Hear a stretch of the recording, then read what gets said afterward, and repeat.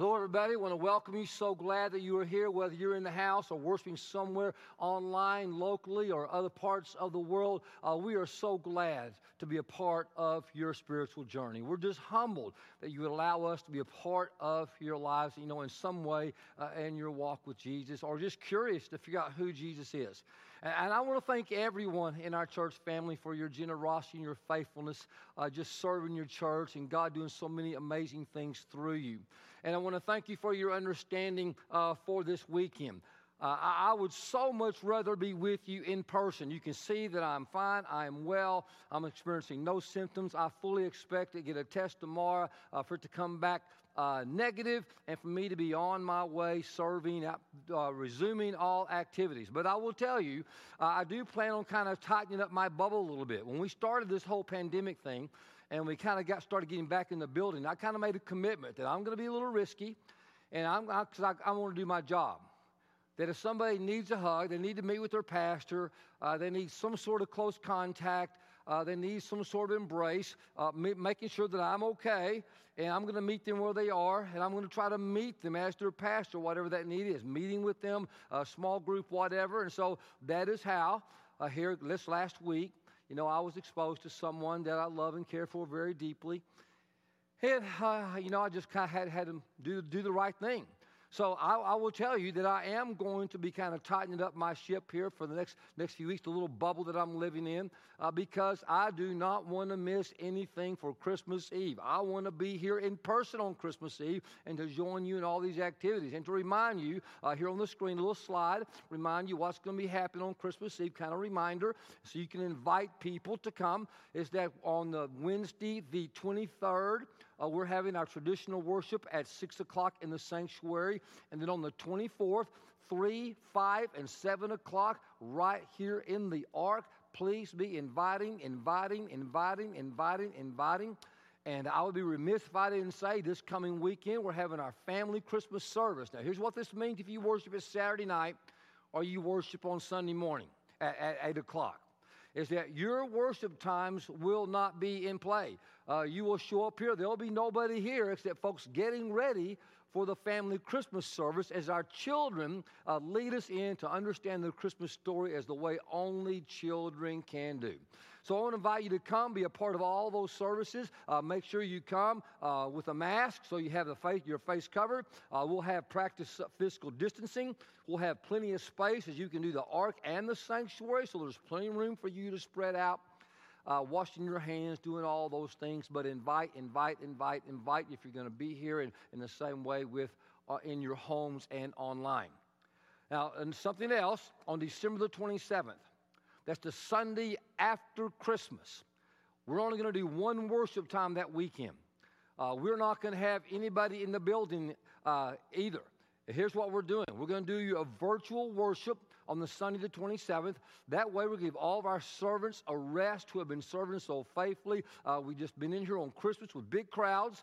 And what we're going to do is we're going to just fumigate this place. Defumigate, I guess is the better word. We're going to sanitize it from top to bottom, get it all cleaned up and ready. So on the 27th, gather your family, friends, send the word, be there in your home, get your cup of coffee, your hot cocoa, whatever, and we'll have worship on the 27th, and we'll deliver it to you in your home, your device, wherever that you are. So lots going on, and we're about here to go into Word. If you have your Bibles, you can find them, and we're going to start off in 2 Corinthians chapter 5, but I want to begin in prayer. God, we find these two worlds colliding, this world of the world celebrating the birth, the anticipation of Christ, but also still trying to fight through this pandemic, God, this COVID-19, which is wreaking havoc with so many people's lives. And God, even this weekend, I find my heart heavy as I continue to get these requests and these texts, these prayer needs of people who have been tested positive for the virus and experiencing some symptoms that are very painful and very difficult, and there's some fear. And there are others, God, who have already lost loved ones. And God, in our own church family, there are people who have gone on to be with you, where COVID has been the final straw that just took them out of the game here on planet Earth.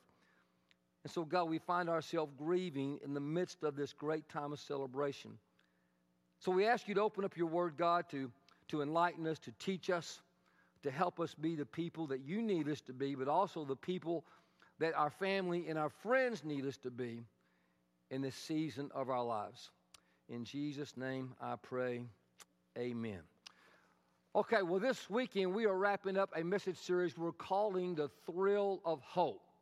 And we started off talking about this reconciliation with God, that God wants to reconcile us to himself, and that compels us to be reconciled to one another. Now, we started off with this passage in 2 Corinthians chapter 5, beginning at verse 18, and it goes like this.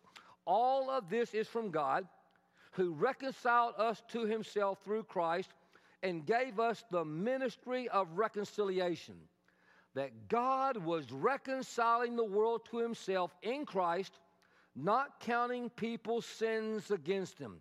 Notice what it says, reconciling the world to himself. That is where we are going this weekend, God reconciling the world. Would anybody agree with me that the world needs a little reconciling? That we have a little division in our world? Would anybody agree the United States of America, right here at our own community, around where we live, it could use a little bit of reconciling?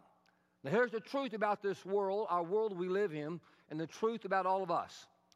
We have this space between us, this space that's sometime between us and God that he sent Jesus to close, but we also have this space between each other. There is this distance between us. And this space that's between you and me, between human beings, it is not static. It doesn't just stay in the same place. Because of our sinful nature, because of our free will, so often we tend to drift away from each other.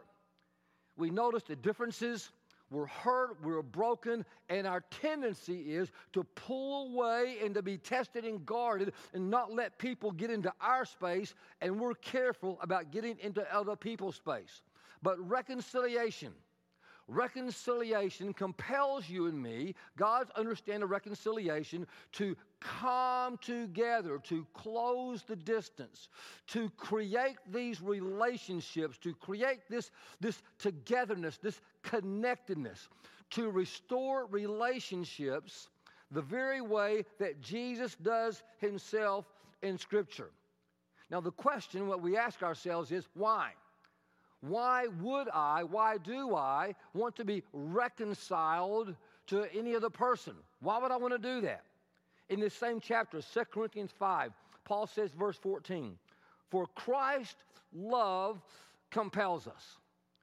That because of the experience of God's love that I have in my life, I am compelled, down in verse 18, to embrace this ministry of reconciliation.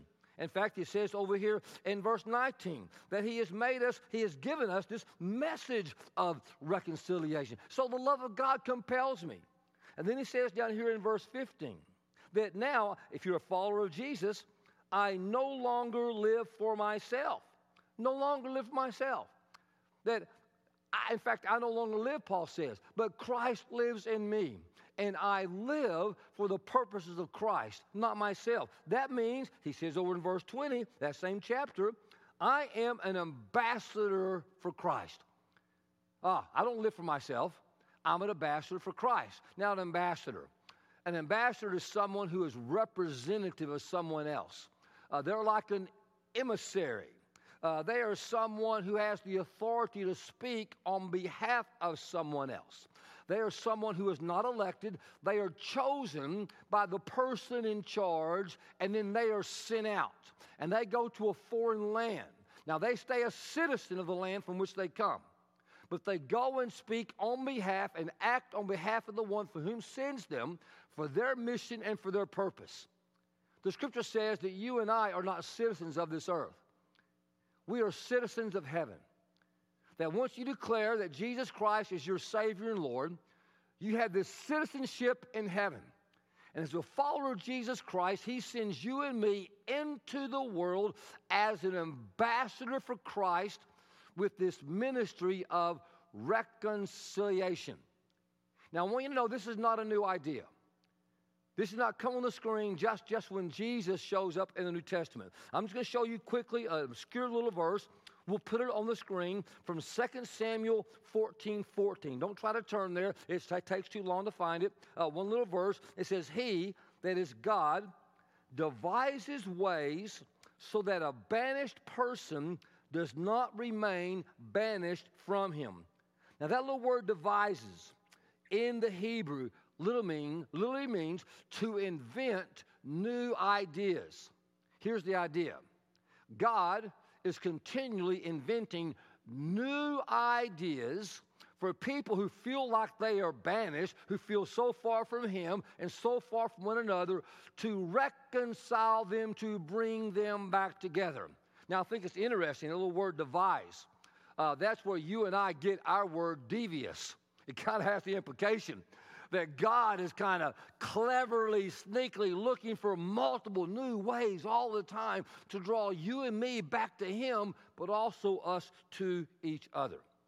Now, I want you to notice this morning, whether you're looking at your message notes on your app or whatever, but we have no message notes this morning. There are no fill-in-the-blanks per se. So here's what I'm going to do. I want to work through a passage of Scripture, and I want to deal with a question. And the question is, how far do I need to go into the world to reconcile my neighbor? To reconcile my neighbor back to me, but also to give my neighbor a chance to be reconciled themselves to God. How far do I go? So we're going to work through a passage. And then secondly, I'm going to tell you a story to kind of help connect all this together. And then thirdly, you're going to hear about your birthday gift to Jesus and how God is using you in very practical, real ways to reconcile the world back to Him. Now, in Luke chapter 10, we're going to be looking at a story that many of you, if you grew up in church, you probably heard it first of all in Sunday school. It was probably taught to you on a flannel graph. And some of you right now are going, flannel graph, is that an app? Is there an app for that? Is that an app? No. Flannel graph is not an app. And I'm here to tell you this little story. It is not a children's story. It is not. You think it is, but it's not. If you've been in church for a long time, that's probably when you first learned this little thing as a child. But last weekend and the weekend before that, the two stories we read in Genesis, they were not children's stories either. They were probably more like R. Maybe one of them a little bit R+. This one right here is not that far, but it's not a children's story. It's probably something like PG-13. And I promise you this, that if a Hebrew listener was hearing Jesus tell this story, when he got to a certain part, they would have gone, whoa, this is not fitting for kids to hear. Now, if you're not grown up in church, you're welcome here. If you're not even sure if you believe in God, you're watching this online in the middle of the week sometime, you're welcome here. And you get to hear this thing without all the baggage and all the stuff, and for brand new, virgin and fresh ears. Now, some of you, whether you've been in church or not in church, you're probably familiar with this story as the Good Samaritan. But I want you to know it is much more than a story than about the Good Samaritan. Let's start off, we're going to work through it verse by verse, verse 25. It says, on one occasion, an expert in the law stood up. Stop right there. Jesus was a rabbi. That means he was a teacher. And it was not uncommon when a teacher was traveling around teaching the crowds that someone would stand up from within the crowd and they would ask him a question for the edification of that other religious leader or rabbi himself who were asking the question, but also for the edification of the crowd who was listening. Now, what we're going to see here is that there's an extra motive from the person who stands up at this time. Luke gives a little insight that the rest of the crowd probably did not recognize when he writes this. I'm going to read it again. On one occasion, an expert in the law stood up to test Jesus. Teacher, he asked, what must I do to inherit eternal life? Now, on the surface, this seems like a very simple question. But Luke includes there, I got it circled in my Bible, this is a test. And the test is to see if Jesus agrees and is aligning himself with the other religious leaders, other experts in the law of that time, that if you follow the rules, if you were a good rule keeper, if you followed the law to the letter of the law, then that meant that you were guaranteed being reconciled to God and guaranteed that you had a place in heaven, that you had a place in eternity. But Luke is letting us know that this is really not a simple question, that there's more going on behind the question. You see, these experts in the law, these religious leaders had noticed that Jesus had been teaching, and they weren't really approving of his teaching. They noticed he talked about that following the rules and being a good rule keeper and following the letter of the law really wasn't enough. And so they're a little upset. They're a little bothered by this whole thing. And so they ask him this question. Now, Jesus sees right through the question. And Jesus, being a very wise teacher, instead of answering the question directly, he responds by asking his own question. Verse 26, well, tell me, what do you think? What's written in the law? How do you read it? Brilliant, brilliant. And so he responds, well, this is how I read it. Verse 27, love the Lord your God with all your heart and with all your soul and with all your strength and with all your mind. Very smart. That's straight from Deuteronomy chapter 6 from a passage called the Shema. Then he says, and love your neighbor as yourself. He said, bingo. That comes from Leviticus chapter 19. He's spot on. And then Jesus says, hey, man, you have answered correctly, right? Hey, you are not the weakest link, right? Hey, you get another drop into the ball down the wall and make some more money. You've answered correctly. You are right. And then Jesus said, do this and you will live. Now, this should have been the end of the story. The expert of the law stands up, asks a question. It's got a little trick behind it. Jesus sees right through it, comes back with him, asks another question. That expert of the law gives a great answer, a wonderful answer. That should be the end of the story. But Luke here, as he's telling this, he gives a little window, a little look of the window of the soul of the expert of the law who's asking the question. And here comes the question. But he wanted to justify himself. So he asked Jesus another question. And who is my neighbor? Now, in the book of Genesis, in the previous 2 weeks, God was looking for someone who would say, I am my brother's keeper. I will take care of my brother. In the Gospels, Jesus is kind of asking the same question with a twist. Who will tell me they will love their neighbor? I'm looking for someone who will love their neighbor as they love themselves. Now, in that day, most of the Hebrews and the religious leaders, they would define their neighbor as being someone who looked like them, who acted like them, who lived just like them. They'd say something like this, okay, I will extend my love to my neighbor. My neighbor really is my family. My neighbor, they are the people who look, act, live exactly just like me. Now, Jesus, when they ask the question, who is my neighbor? He knows what's going on in this little tight limitations they have upon their neighbor. They have this very narrow little circle understanding of who their neighbor is. Instead of answering directly, he tells them a story. Now, this story he is telling is typical for Hebrew storytelling. And they would listen, they would know exactly what he's doing. He's going to introduce three characters. And those three characters are each going to do three things. They're going to come into the story. They're going to do something in the story. They're going to leave or exit the story. So he introduces a character. They come into it. Then they're going to do something. And then they're going to leave and go on out. This is a typical Jewish framework on storytelling and story listening. So Jesus is practicing that. So we're going to walk through this story and see what we can learn. So verse 30, in reply to the, who is my neighbor? Who is my neighbor? He's going to expand their circle. They just got a real narrow little smite. He says, well, a man was going down from Jerusalem, I'm in verse 30, to Jericho when he was attacked by robbers. Now, anyone listening to this story, be very familiar with the 17-mile road from Jerusalem to Jericho. I've been there myself. I've seen it, been on that little path. It's very windy, it's narrow, and there's lots of places for robbers to hide. So nobody who's listening to this story would be shocked or surprised that this guy got beaten up, because that happened in real life all of the time. So a man was going down from Jerusalem to Jericho. He was attacked by robbers. They stripped him of his clothes, beat him, and went away, leaving him half dead. Now, Luke gives us a little detail in the story to deepen our understanding. In the Hebrew culture, in the ancient world, the clothes that you wore indicated your social status. It indicated where you were on the social pecking order.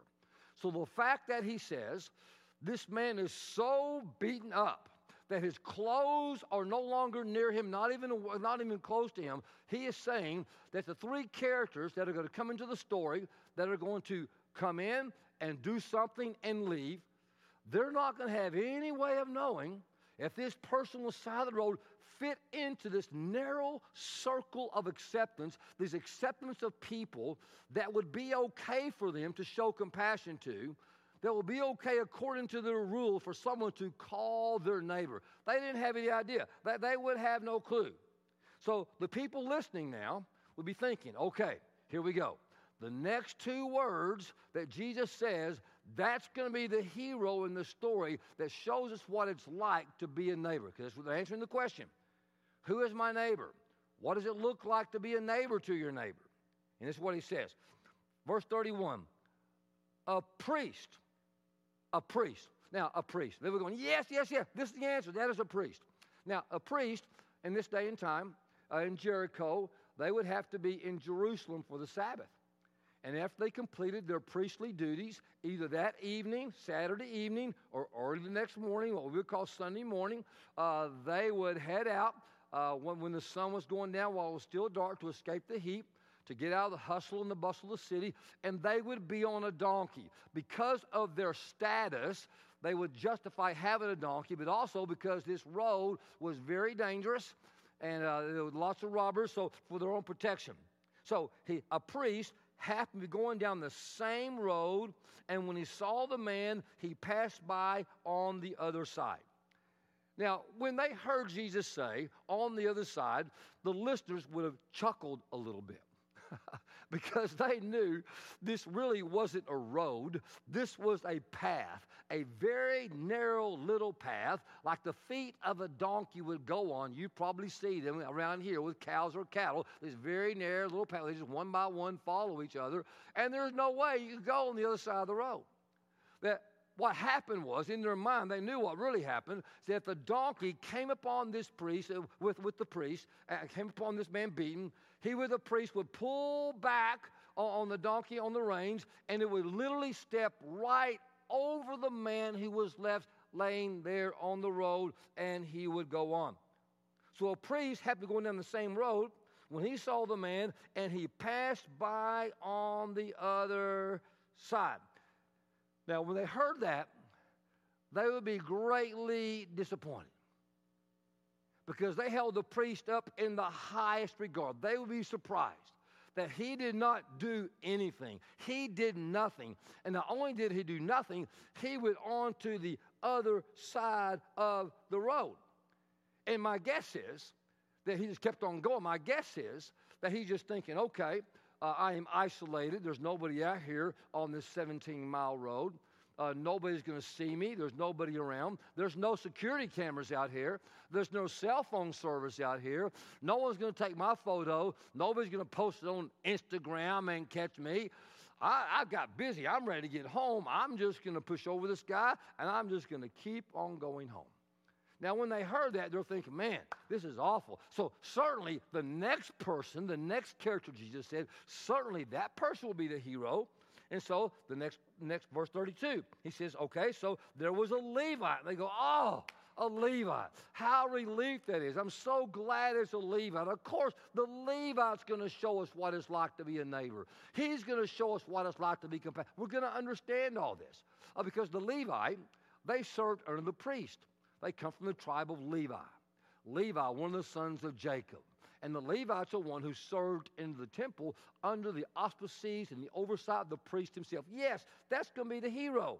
But he says, a Levite When he came to the place, verse 32, and he saw him, he passed by on the other side. And now they're confused. Now hold it here. Where is Jesus going with this story? I mean, the priest didn't stop. The Levite didn't stop. I mean, what's he doing here? I know he's telling a story about who our neighbor's going to be, and he's trying to tell us a story about who we're to be compassionate be and what it looks like to act on behalf of God and to love people and how far we're supposed to go and all that sort of thing. I get that. That's what he's doing. But I just, it's not the priest. It's not the Levite. Who could it be? Who could it be? Now, the crowds at this time, they got to be kind of wrestling. Okay, the next person's got to be it. But if it wasn't a priest, and it wasn't a Levite that's going to be the hero, that means it's got to be somebody really low on the food chain like us. Wow, it's going to be somebody like us. It wasn't a priest. It's not a Levite. It's going to be a dude, a dudette, just like one of us, a Hebrew, just a good old basic low-life, sort of everyday sort of Hebrew. That's who it's going to be, all right. And so he reads the story, and man, are they going to be shocked when they hear the next three words. In fact, the next three words, when I say the next three words, if you were listening to this story and you were Hebrew, you'd go, oh, PG-13 at least. It says, verse 33, but a Samaritan. And when the little moms heard that, they would cover their kids' ear. I can't believe you're saying that. No, I can't. No, impossible. They just could not believe. Their mind would have been blown that Jesus would have said that. They would have been shocked. They would not be able to believe what they heard. So let me speak to you just for a second right here before we get back into the story. I want you, if you can, to imagine someone in the circles of your life, people that are so far outside of your little circle, people that you would allow into your space, people that are so far out you would not feel comfortable entering into their space. Maybe it's some sort of political thing. Maybe some sort of social status issue. Maybe some sort of social economic issue. Maybe it's someone because of their gender identity preference and all the sort of things that they're going on, the choices that people are making out there in the culture. I could go on and on and on. Maybe it's the way that somebody is choosing to manage COVID totally different the way that you think COVID should be managed. I want you to imagine somebody that according to your perspective, they're so far outside the little circle of your circle of acceptance of things that you think that'll be okay, that you would give yourself a pass on showing compassion to them. You would give yourself a pass on treating them, as the scripture says, like your neighbor. You see, that is exactly what Jesus is doing here in the text. He is challenging them to think outside the concentric circles of their life, to give them expand their understanding of not only who is their neighbor that they are to minister to, but showing someone who really understands what it is to be a neighbor that's beyond what they even have any understanding. And the Samaritan was the most least likely person they would imagine. They were considered a half-breed nation by the Jew. They were despised by the Jew. If a Jewish person was leaving from Jerusalem to go down to the south of Israel, or they were leaving from Jerusalem to go to the north toward Judah, they would travel miles out of the way, inconveniencing themselves, not even to pass, not even to see someone who was called a Samaritan. And now Jesus is saying the Samaritan is not just the hero of the story. Samaritan is not just, he's just not implying that Samaritan is their neighbor. And he's not just implying the Samaritan is the neighbor to whom they might even want to take care of and see themselves as someone in need. He takes the knife and he twists it deeper and deeper and deeper. The priest comes through, he does nothing. The Levite comes through, he does nothing. But the Samaritan, this disgusting human being, comes through and does 7 do's. Jesus paints saints 7 imaginative ideas of what he does to do something kind for the neighbor. And in the eyes of the Hebrew, 7 meant perfection. It means just everything right in place. And so he's saying the Samaritan, you're saying the Samaritan is more perfect, is more holy, is more righteous than I am? Yep. And here's what he says. Here are the 7 things. Starting off right here in verse 33. First of all, he saw the man, he took him pity. He had compassion on him. And then, verse 34, he went to him. He closed the space, the distance between him. He went and bandaged his wounds. He poured oil and wine, that is an ointment, a healing ointment, an antiseptic on his body. Then he put the man on his own donkey. That meant he had to get off of his donkey, put the man on his donkey, then he takes him to an inn, and he takes care of him. And then he takes out money, he gives him to the innkeeper, and he pays for the care and for the man of him. Unbelievable. Over and over and over and over and over and over again. He did this, he did this, he did this, he did this. And the list goes, no, no, no, no. He's saying yes, yes, yes. And not only that, he returns later on. He actually comes back later. And he tells the guy, listen, do you have any other expenses? Let me pay for them right now. And the listener would have been just mind-boggling. And I can picture Jesus telling this story, and he just stops and there's just silence. Just kind of hangs there. And they're considering all this. And then Jesus fires back with his own question, verse 36. Which of these 3 do you think was a neighbor to the man who fell into the hands of the robbers? And the expert in the law said, the one who had mercy on him. Then Jesus says, go and do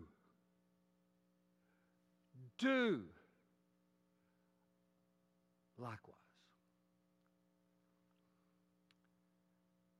Jesus was a master storyteller. I promise you, when these people left, this story stuck with them. They wrestled with it for days. And in their mind, they're thinking, what did I just hear? What did I just hear? I'm so proud of you as a church. I find myself quite humbled and fortunate to be considered one of your pastors. In the past several years, you literally have come alongside people who have been beaten and stranded on the side of the road, and you have given out 125 cars, some were vans, some were trucks, to people whom life had been beaten up, just left them to the side of the road. They had a job. They had the opportunity to take care of insurance. They could kind of manage the car. But you just given them 125 vehicles. Amazing. Radically changed their life. Now, we call it Cars for Christ. It's a beautiful ministry. It's reconciling people back to God and letting them know that God cares.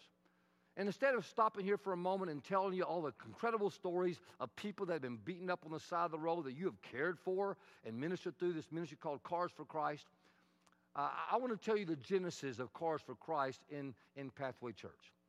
And it starts back in Odessa before Dallas and I were ever here. When Dallas and I lived in Odessa, we lived in a little cul-de-sac.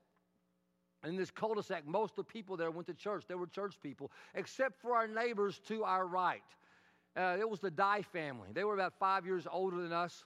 They had one child about the same age as our child then, Justin. They were from California. He was a petroleum engineer. She was a stay-at-home mom, kind of a new age sort of mom with all this pottery stuff and everything. And Dallas and I kind of thought it was our job to invite them to come to church with us because we had a church there in Odessa that we loved and very active and a part of. And so we did. And one weekend, I was going to be teaching. I was going to be preaching that weekend. I was youth minister and associate pastor. I said, hey, listen, friends, neighbors, I'm going to be teaching. Why don't you come to church with us? And I said, he said, I can't. I got this big project due on Monday. I got to get that done. She said, I got these things, these pottery in my kiln. I got to get them finished in time. It's a good excuse. We said, okay, no big deal. Weeks pass, but we're not going to give up. Another opportunity comes. We invite them to come to a fall festival. There's going to be hot dogs and games and stuff for the kids. Hey, listen, your daughter Veronica, our son Justin, they can play together and have a great time. Why don't you go with us? The kids will play, and we'll introduce you to some people. And this time it was a little, not so good excuse. They had another excuse, but it was, you know what, I think I need to change the oil in my car. She said, yeah, I think I need my toenails. I need a pedicure, a manicure. I'm sorry. I thought, okay. I told Dallas, I just don't think they want to go to church with us. And duh, you think? And so we didn't ask again for a long time. And so Dallas and I, we try to be good neighbors. His dad got put in the hospital, and I went and saw him and visited him a little bit. And Dallas and Nancy there next door, they would change recipes, and our kids would play. And they needed to install a ceiling fan. I went over there to help install the ceiling fan. I fell through the roof, the ceiling, not the roof, the ceiling, put a big old hole in it. That's another story. But, just neighbor stuff and everything. And then out of the blue, one week they said, hey, listen, winter worship service. I mean, this is months had passed. We would love to come to your church this weekend. I went, whoa, man, what happened? What changed all that? Because they were dead set against religion, against faith, against church. And here's what happened. They had a nanny who was also kind of a house cleaner for them, came 2 or 3 times a week. She was from Mexico. She had her green card. She was a very hard worker. She was a single mom, several kids. Her husband had just kind of walked off and left her stranded, and she was doing everything she could to make ends meet.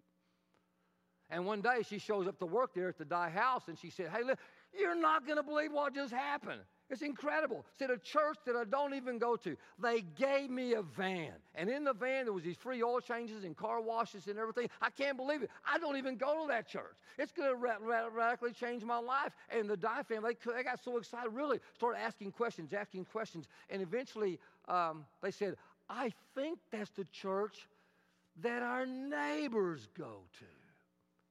We got to learn more about that church. Several years before Dallas and I ever arrived there, so you had the backstory. There was a man who stumbled into worship. And I mean literally kind of stumbled in. He was at the lowest of the lows. He was an oil field mechanic. He had lost his job. He had lost his family. Drugs, addiction, gambling had just done him in. And he was so low, at the lowest of the lows, he stumbled into church, and he was open to anything. He would just sit there on the back row, just sit there, and he would listen to the message and listen to the music week after week after week after week. And over time, he began to hear the story of Jesus.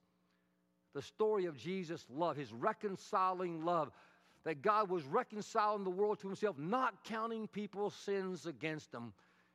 And all of a sudden, he began to kind of wake up and get healed. He was baptized. He joined the church. He got involved in a small group.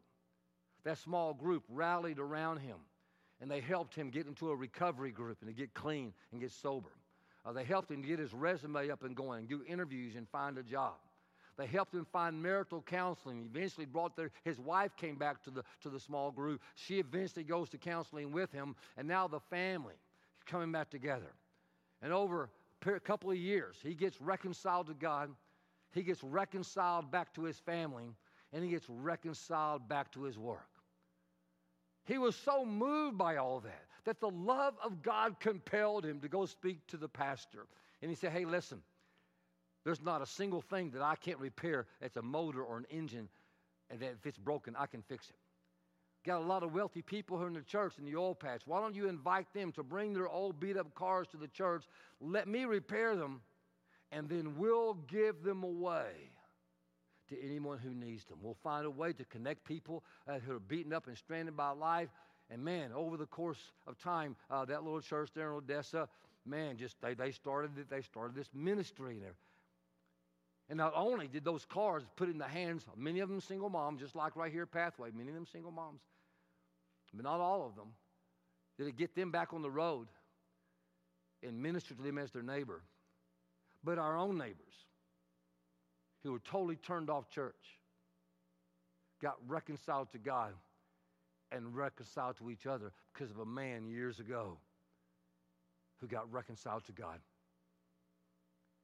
Church, I'm just telling you, that's how God works. That when you and I get engaged as the hands and feet of Jesus, doing things with our hands and feet for one another and for people in the world, God moves and works in powerful ways. Now, December 24th is around the corner. And every year we do something right here called Birthday Gift to Jesus. And Birthday Gift to Jesus is recognition that Christmas Eve is Jesus' birthday. Christmas is his birthday, not ours.